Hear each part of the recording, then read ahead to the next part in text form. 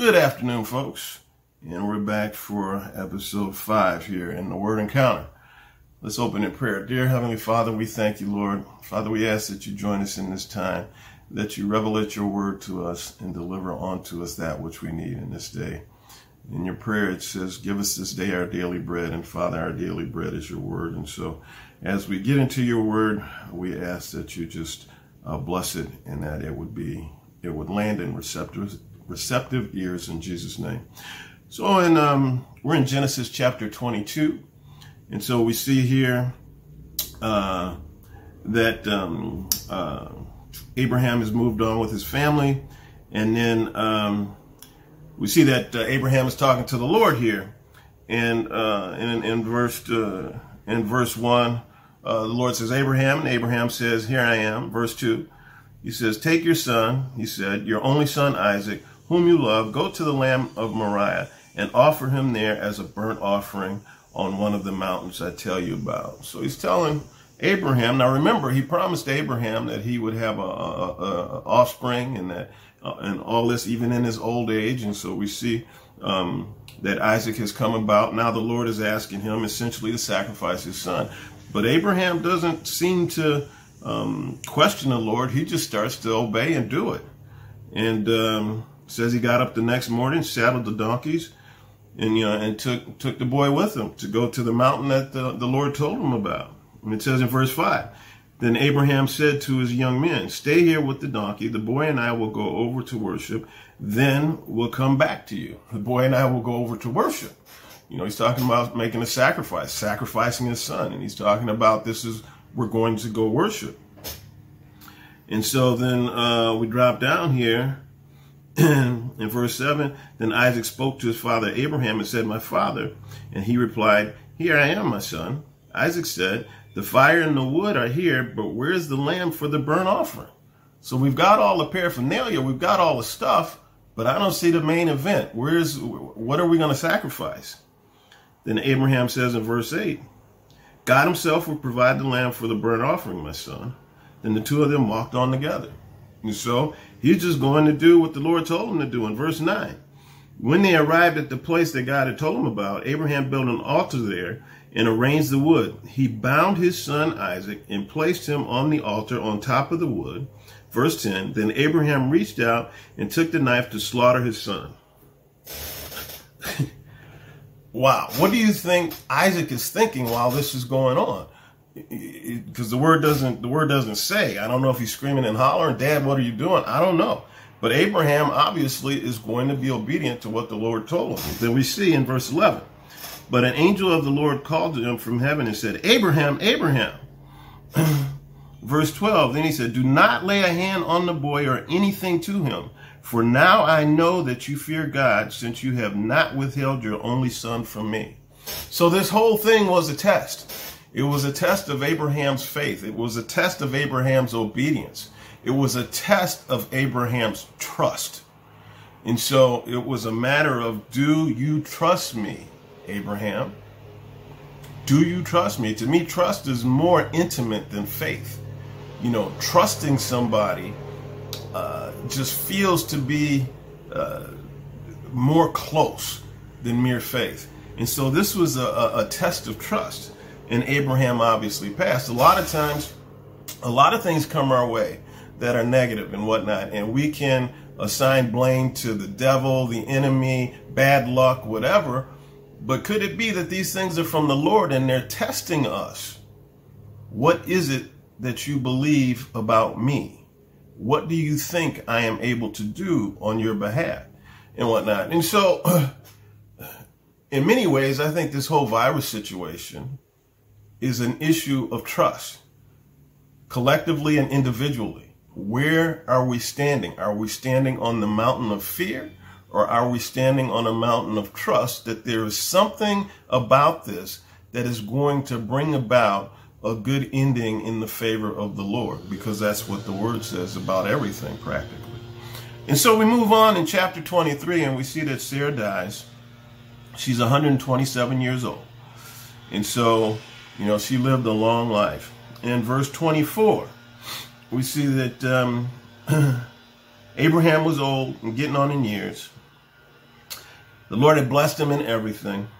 In verse 2, Abraham said to his servant, the elder of his household, who managed all he owned, place your hand under my thigh, and I will have you swear by the Lord God of heaven and God of earth, that you will not take a wife for my son from the daughters of the Canaanites among whom I live. But you will go to my land and my family and take a wife for my son Isaac. He did not want Isaac marrying any of the women in the area where they were living. Now that seemed kind of weird, but we find that throughout the Old Testament, the Lord giving similar instructions to the Israelites, because he did not want the sons of Israel to enter into covenant with wives who didn't share the same faith structure, I'll say, who worshiped other gods, who worshiped idols and whatnot, because he knew that if they entered into covenant with them, they would be led to go down those paths. And that's what he could not have happen. And so this is a similar thing that Abraham is trying to get across to the servant, why he does not want this to happen. So don't let this happen. And so the servant understands and the servant agrees. And so the servant takes a couple of other dudes with him and they go to Abraham's homeland. And then verse 12, the servant is praying. He says, Lord, God of my master Abraham, he prayed, make this happen for me. Make this happen for me today and show kindness to my master Abraham. I am standing here at the spring where the daughters of the men of the town are coming out to draw water. Let the girl to whom I say, please lower your water jug so that I may drink, and who responds, drink and I'll water your camels also. Let her be the one you have appointed for your servant Isaac. By this I will know that you have shown kindness to my master. And so he's essentially saying, Lord, I need a sign. This is the sign I'm looking for. Make it happen, please, so that I know, so that I'm confident. In verse 16, it says, now the girl was very beautiful, a virgin. No man had been intimate with her. He sees a girl coming down. She's beautiful. She's a virgin. She ticks all the boxes. And then down in verse 18, she replied to the servant and said, drink, my lord. She quickly lowered her jug to her hand and gave him a drink. In verse 19, when she had finished giving him a drink, she said, I'll also draw water for your camels until they have had enough to drink. Voila! The servant knows this is the one. So he tells her the story. She takes him back to her house to meet her parents. He tells them the story. Everybody's agreed. Yep, this is what the Lord is saying. She has to go, and she leaves. And so we see in verse 61, her name is Rebekah. Then Rebekah and her female servants got up, mounted the camels, and followed the man. So the servant took Rebekah and left. Key here is that these weren't poor people. She had servants, so obviously she wasn't a poor soul. So it's not like he just went and got some girl. You know, she went. It was a family of means, and they all agreed that yes, this is what she should do, and this is what is exactly happened. And so in verse 67 of chapter 24, it says that. Before that, they're traveling on the camels. She gets off the camel because she sees somebody in the field. She says, who is that? The servant says, that's my master Isaac. She veils herself. They meet. And then in verse 67, and Isaac brought her into the tent of his mother Sarah and took Rebekah to be his wife. Isaac loved her, and he was comforted after his mother's death. And so they consummated the relationship in the tent of his mother. Interesting. In chapter 25,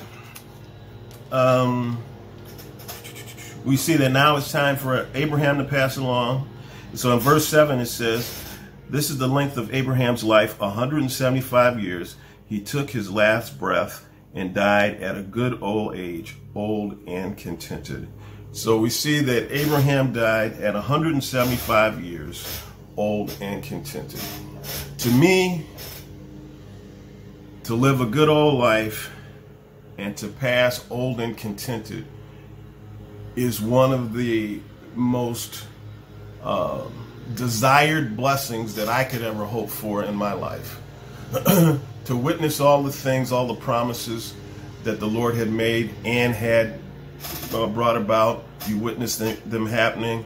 You witnessed your kids' birth, grandkids, and whatnot. You see all of this. Everything that had been told you from God had come to pass. And you realize that you have lived a good life. You're leaving on a tremendous legacy for your kids. And now you can pass in peace. And to me, that is just awesome and astounding. And so Abraham was blessed in that way. In verse 21, we find that Isaac prayed to the Lord on behalf of his wife because she was childless. The Lord was receptive to his prayer, and his wife Rebekah conceived. Verse 22, but the children inside her struggled with each other, and she said, why is this happening to me?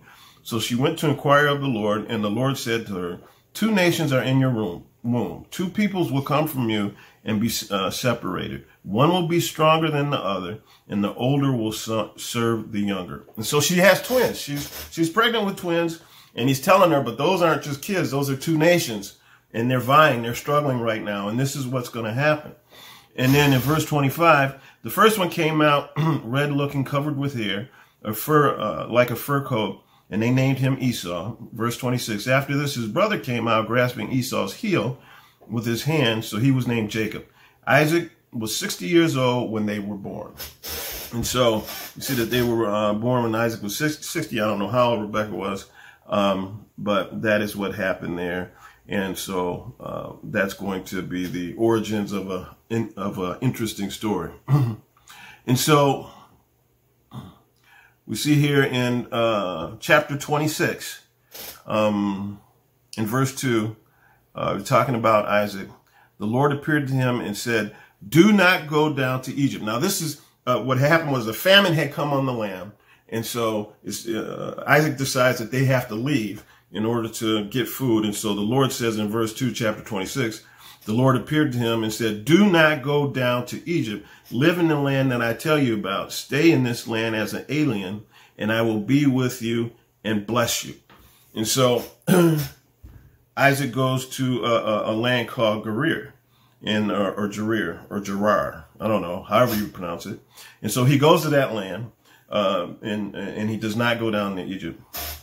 And then we see that he has a similar thing that Abraham and Sarah did in verse 7. When the men of this place asked you about your wife, he said, she is my sister. For he was afraid to say my wife, thinking the men of this place will kill me on account of Rebekah, for she is beautiful. And so again, it's like a repeat. I don't know if he knew that that's what his father did twice, but he's doing the same thing. And then when the king finds out that they are not brother and sister, that they are in fact married, then he says, how can you do this to me, essentially? One of the people could easily have slept with your wife, and you would have brought guilt on us. So Abimelech warned him, the king, Abimelech warned all the people, whoever harms this man or his wife will certainly be put to death. And so we see that the Lord is protecting them. You know, don't do anything with this guy or else you're going to die. And so in verse 12, we see that the Lord sowed seed in the land, and in that year, Isaac reaped 100 times what was sown. The Lord blessed him, and the man became rich and kept getting richer until he was very wealthy. He had flocks of sheep, herds and cattle, and many slaves. The Philistines were envious of him. So we see that the Lord has blessed him. Just like he told him that he was going to bless him, he blessed him. And so the Lord follows up on his covenant. When he tells you something, he is going to do it. We can take that to the bank. And so with that, we're going to conclude for today and pick this up tomorrow in chapter 27. So Heavenly Father, we just thank you. We thank you for your presence. We thank you for all that you've done. And Lord, we just ask that we would have the wherewithal to be committed to everything you are telling us to do. In Jesus' name, amen.